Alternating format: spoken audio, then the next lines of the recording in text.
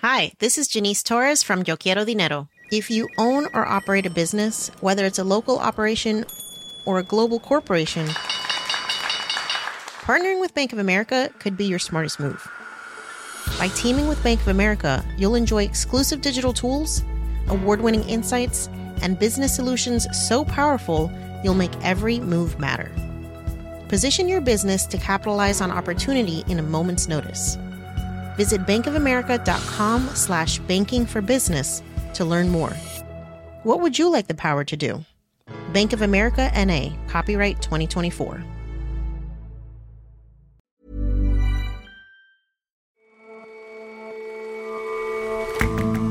Hello and welcome to The Intelligence from The Economist. In New York, I'm John Fassman.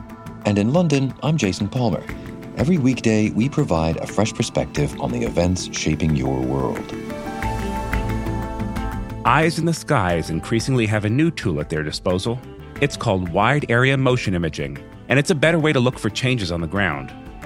We ask how to sift through the slew of data it produces and what threats to privacy it presents.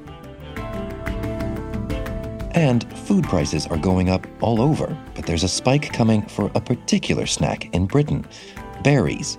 We ask why the war in Ukraine will have such a pointed effect on the strawberries and cream industrial complex.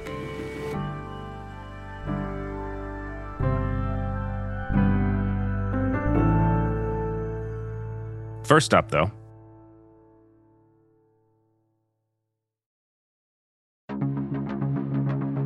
yesterday, primary voters in 5 states went to the polls. In Idaho and western North Carolina, the establishment had a good night. Idaho's incumbent governor, Doug Little, fended off a challenge from a far-right insurgent backed by Donald Trump. And in North Carolina, Madison Cawthorn, a young congressman who called Ukrainian President Volodymyr Zelensky a thug and who claimed without evidence to have been invited to orgies by his colleagues, lost to an establishment-backed state senator, despite having Donald Trump's support. But elsewhere, Mr. Trump's endorsement proved effective. Ted Budd, who he endorsed in North Carolina's Senate primary, will face Sherry Beasley, a former state Supreme Court Chief Justice, in a contest to replace Tom Tillis, a retiring Republican senator. But the most closely watched races were those for governor and senator in Pennsylvania. The results aren't fully in yet for the Republican Senate race, which is neck and neck. At his election night party, one contender, Mehmet Oz, thanked his most prominent supporter. Let's start with 45, President Trump. And God bless you, sir, for putting so much effort into this race. I will make you proud. His opponent, David McCormick, sounded equally confident. Unfortunately, we're not going to have resolution tonight, but we can see the path ahead. We can see victory ahead, and it's all because of you. Pennsylvania is a perennial swing state. Yesterday's elections there have national implications, both in which candidates emerge on top and in what the races say about broader dynamics in American politics.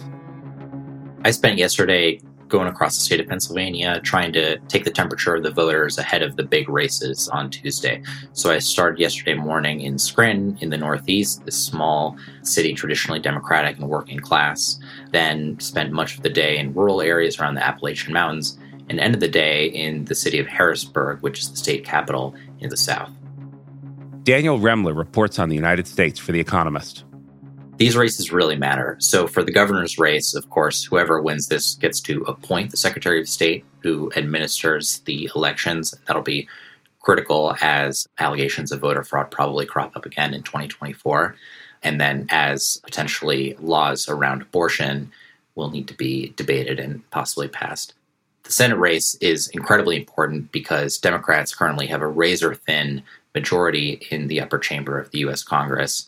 And this is one of the very few seats currently held by a Republican who is retiring that Democrats could flip. And so they will need to do that if they have any hopes of retaining their majority in the chamber. And so, Daniel, with so much on the line, how did things turn out? Well, it's really not clear. So on the Republican side for governor, Doug Mastriano, state senator, won that race pretty handily. He's about as closely aligned with Mr. Trump as you can get. And he's very extreme in his policy views as well. So he supports a total ban on abortion with no exceptions for rape or incest. And he reiterated his support for that in his victory speech on Tuesday. Democrat governors around the nation here want to kill babies even up to birth, and some are talking about after birth. That's extreme. That's denying the science. That's immoral. Wrong. Every baby deserves a right to life. What do you think? He supported abolishing property taxes that fund local schools, as well as making gun laws completely unenforceable in the state of Pennsylvania. And he did get Mr. Trump's endorsement, but that came just a few days before the primary, when it already seemed like he was very well ahead. And on the Senate side, it seemed like Mr. Trump's endorsement didn't prove to be the winning ticket. So there he backed Mehmet Oz, who's a celebrity TV doctor, but he ended the race in a dead heat with Dave McCormick, a former hedge fund executive. And that race now looks like it's headed to a recount. Tell us a little more about these two. Who are they? What do they stand for? Dr. Mehmet Oz is a celebrity TV doctor who had a long-running show on network television, and he has no political experience before. And many voters in Pennsylvania told me that they sort of saw him as not really a Pennsylvanian. He famously or infamously lived in New Jersey for much of his life, and even though he did spend much of his earlier life in Pennsylvania, seems to be sort of a newcomer to the state. But from what I've seen of him on the campaign trail, he's proved to be sort of a political natural. He has a very easy way of speaking to voters and clearly connects with enough of them to have built a significant base of support in the state. Dave McCormick is the former CEO of Bridgewater Associates, a huge hedge fund. And prior to that, he worked in the Bush administration as an undersecretary of the Treasury. He'd been in the military. He likes to say that he grew up on a Christmas farm in Western Pennsylvania. So he has a sort of mix of the worldly background, but he's been trying to ground it in a sort of more personal story. He, like Dr. Oz, sort of suffers from the slight impression that he's this very rich guy who hasn't spent that much time in the state recently, and maybe isn't the most conservative candidate in the race. But conversely, that also makes him more appealing as a possibility to take on Democrats in November. And so Oz, despite having Trump's endorsement, couldn't win outright. Does that tell us anything about President Trump's influence over the Republican Party, about his ability to get candidates elected? Mr. Trump's ideas and energy seem to really be holding the Republican Party together, but there seem to be pretty strict limits on his personal influence. So all of the candidates in both the governor's race and the Senate race really cast themselves as sort of Trump-like figures on policy terms. And you've seen this in other races too. So a few weeks ago, J.D. Vance won the Ohio primary after getting Mr. Trump's endorsement and sort of mimicking a lot of his policy views. But then yesterday, a few of his picks went down to defeat. So in Idaho, the lieutenant governor of the state, Janice McEachin, she opposed the incumbent governor, also a Republican, and she was backed by Mr. Trump, but she lost to Brad Little, the incumbent governor. Nevertheless, it's clear that the party has basically recast itself in Mr. Trump's image. So Dr. Oz and Dave McCormick, neither of them had ever run for office before. They didn't have much of a public profile when it came to politics, but they both adopted pretty Trump-like policies when it came to immigration, crime, opposing China, all the things that you associate with Mr. Trump's policies, they kind of took on board. So that's how things looked for Republicans in Pennsylvania. What about on the Democratic side? The night for Democrats looked a lot simpler. So the current Lieutenant Governor, John Fetterman, won the Senate nomination pretty handily. He's this huge 6'9" man with a goatee and tattoos, and often is seen wearing a hoodie and shorts walking around in the snow. And so he's sort of the picture of strength. That's the word that I kept hearing from Democratic voters across the state, actually, to refer to him. But he did suffer a stroke over the weekend, and he's been laid up in the hospital. He had to have minor surgery to put in a pacemaker. And he was previously sort of perceived as very progressive. He endorsed Bernie Sanders in his presidential run in 2016. But during the campaign, he's really pivoted to the center and taken on a lot more moderate positions, which puts him very well positioned against the Republican come November. And on the governor's side, Josh Shapiro ran completely unopposed. He's the current attorney general for the state, and he looks very strong. Okay, and as we said at the top, Pennsylvania was not the only state holding elections. What type of candidates did we see from Democrats in other races? Even beyond Pennsylvania, you saw Democrats choose more moderate types over more progressive types, especially in kind of these closely contested races that they'll need to win in November if they want to keep control of Congress.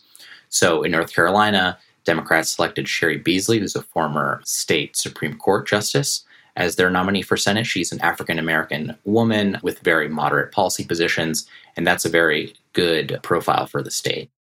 And Daniel, what does last night portend for November, for the midterms themselves? Well, Democrats were already facing pretty fierce headwinds. President Joe Biden's approval ratings are deep underwater. The economy isn't doing so well. There's a war in Ukraine. You can expect that the incumbent president's party will suffer in midterm elections anyways, and things aren't looking good. That being said, Democrats are doing themselves some favors by picking moderate candidates with profiles that fit their states, both demographically and on policy terms, while Republicans are a little bit all over the place. They've picked a few good candidates in some circumstances and have not blown chances, but in other cases appear to be in danger of picking very extreme candidates like Doug Mastriano in Pennsylvania for the governor's race that could blow eminently winnable races. All right, Dan, thanks so much for joining us. Thank you, John. If this has whetted your appetite, our U.S. Politics podcast, Checks and Balance, is going to be keeping an eye on the Pennsylvania Senate race until the midterms in November. The first episode was a few weeks ago, and it's a great primer on why this race is so fascinating and so crucial for the balance of power in Washington. That's in the podcast feed and called Welcome to Pennsylvania. And look out for more special episodes between now and November.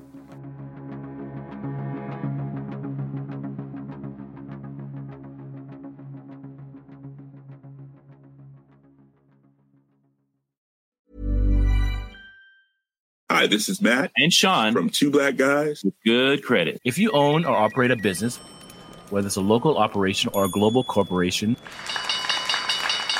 partnering with Bank of America could be your smartest move. By teaming with Bank of America, you'll enjoy exclusive digital tools, award-winning insights, and business solutions so powerful you'll make every move matter. Position your business to capitalize on opportunity in a moment's notice. Visit bankofamerica.com/banking for business to learn more. What would you like the power to do? Bank of America, N.A., copyright 2024.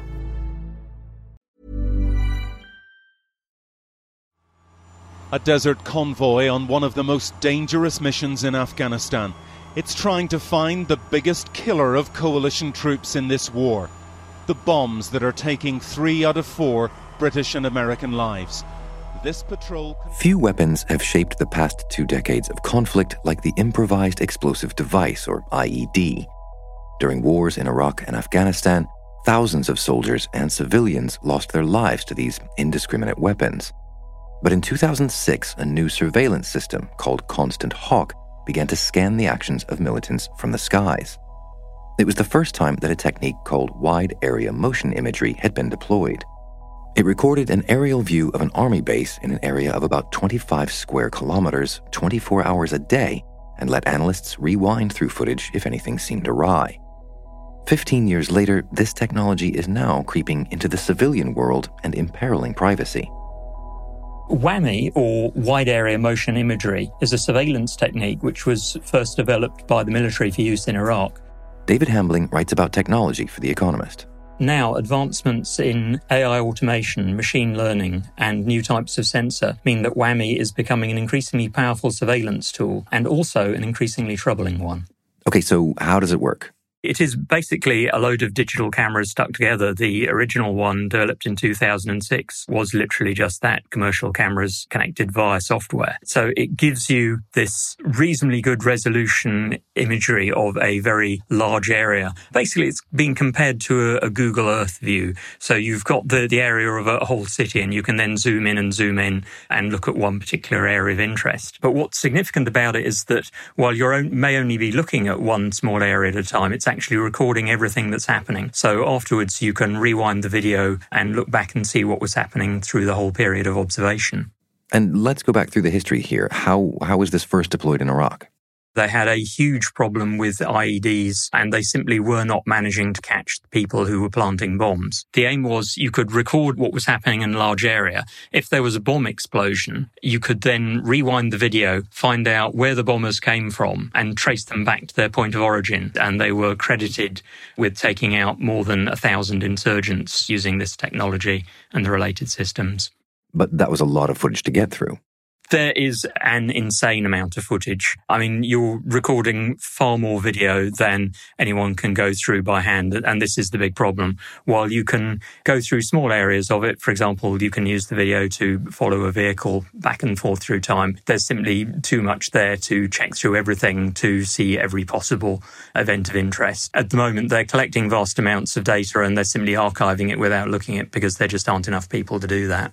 And so that is inevitably where the AI comes in. Yes, exactly. Because there's far too much data for humans to cope with, this is where we need machines to do the sifting for us. The machine learning system can scan a very large area and then just home in on the few interesting things that might be happening down below. So, for example, when they were looking at vehicle movements in Iraq, they found that the bad guys tended to have some particular patterns of behavior. So, for example, if you saw a vehicle which kept coming up to a checkpoint and every time it approached a checkpoint, it would do a U-turn or veer away, that would be something that would be worth following. And again, if you saw several vehicles driving in convoy, that would be something that was worth following. So rather than having human analysts doing this, this is something that the WAMI system itself has built in, and it will highlight to the operator to say, you may want to have a look at this. So you mentioned that these WAMI systems are getting more sophisticated, the sensors are getting better. What can the new systems achieve? The idea here is that you're actually mating the WAMI with a number of other sensors so they can actually help each other and work cooperatively together. There's one version of the multi-sensor pod which is being used by the US Navy. They're testing at the moment, and that has 3 different cameras in it. It's got a WAMI sensor, so that's looking over a wide area, and it's got a hyperspectral sensor which can see things that the human eye can't, and then it's got a high-resolution inspection camera.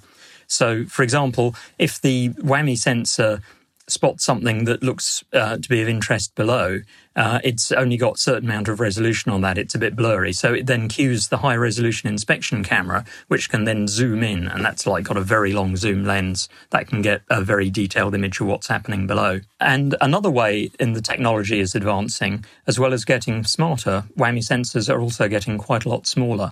Originally, it was a fairly substantial piece of kit. It took up all the space on an aircraft or drone. So the originals were like over 600 kilos. The new versions is down to about less than 20 kilos. And there's even a micro version called Microkestrel, which weighs just 2.5 kilos. So that only scans an area of about 3 square kilometres. But that's something you can put on a small drone, which can keep an eye out over a military base or similar type of area. Okay, so this was born as an advanced military technology, but what about other applications for it?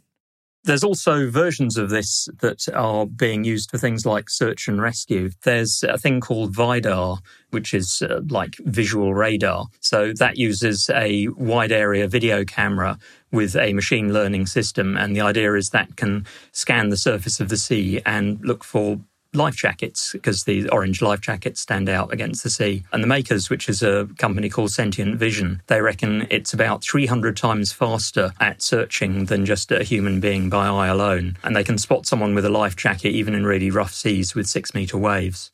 So in essence, still saving lives. But what about when it is inevitably more widely deployed?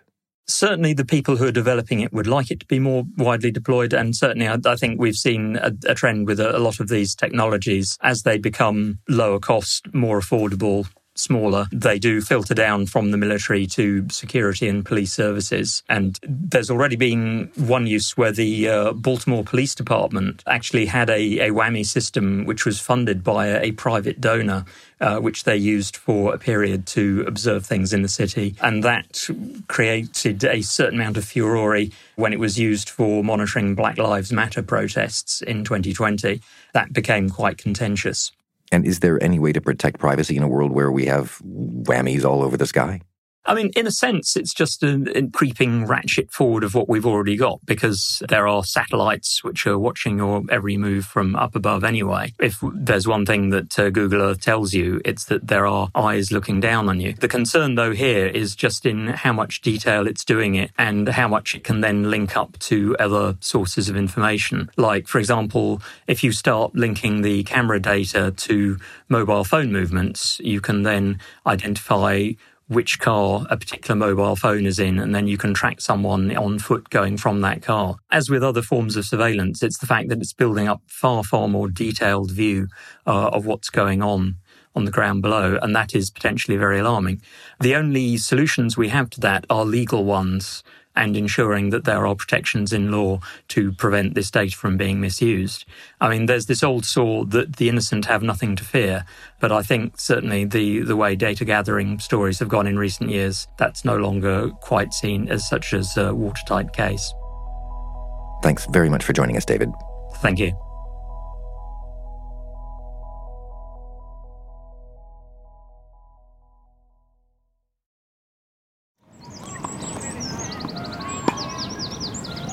One of the classic tastes of the lamentably short British summer, especially among the tennis crowd, is strawberries and cream.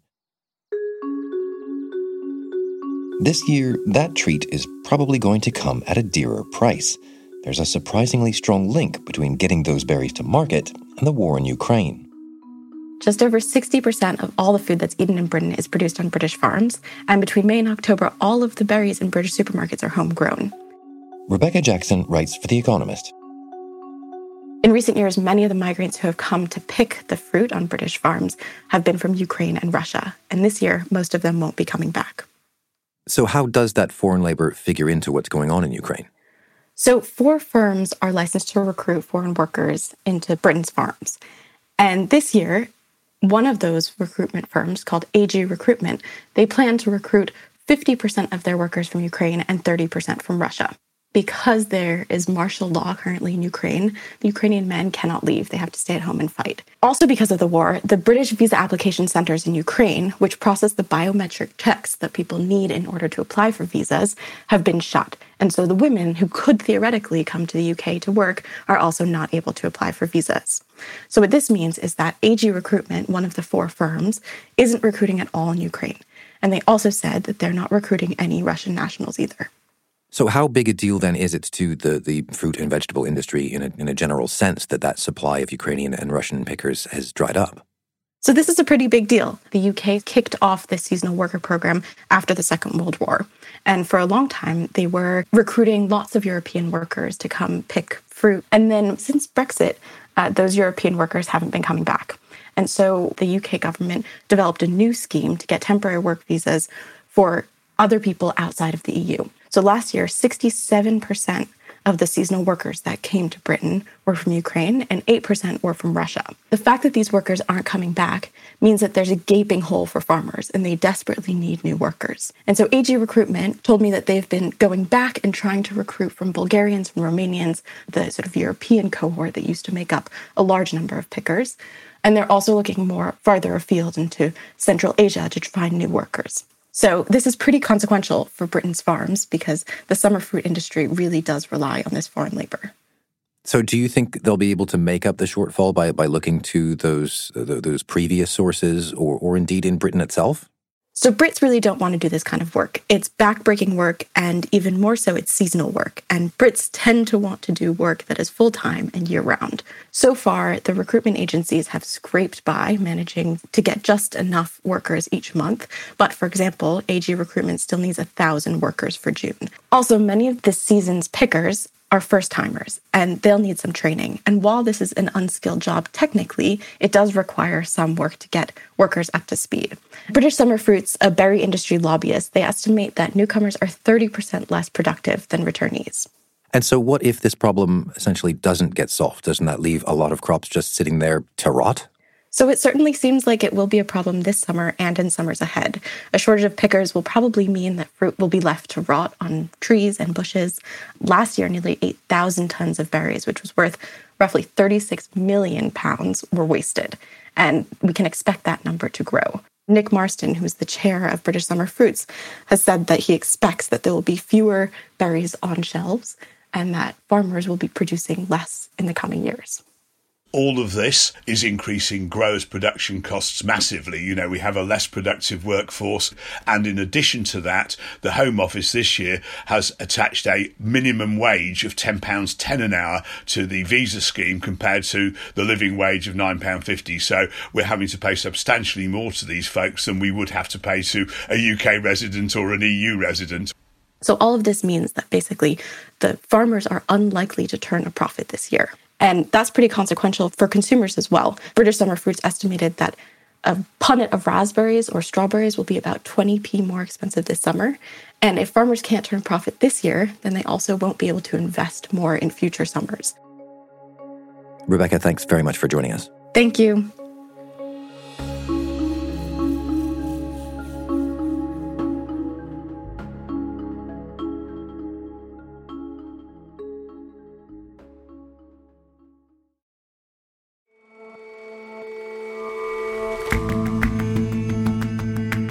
That's all for this episode of The Intelligence. Let us know what you think of the show. You can get in touch at podcasts@economist.com. And you can subscribe to The Economist at economist.com/intelligence offer.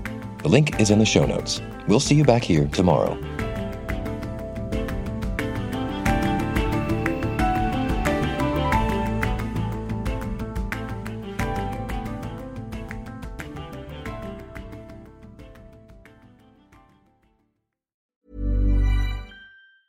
Hi, this is Matt and Sean from Two Black Guys with Good Credit. If you own or operate a business, whether it's a local operation or a global corporation,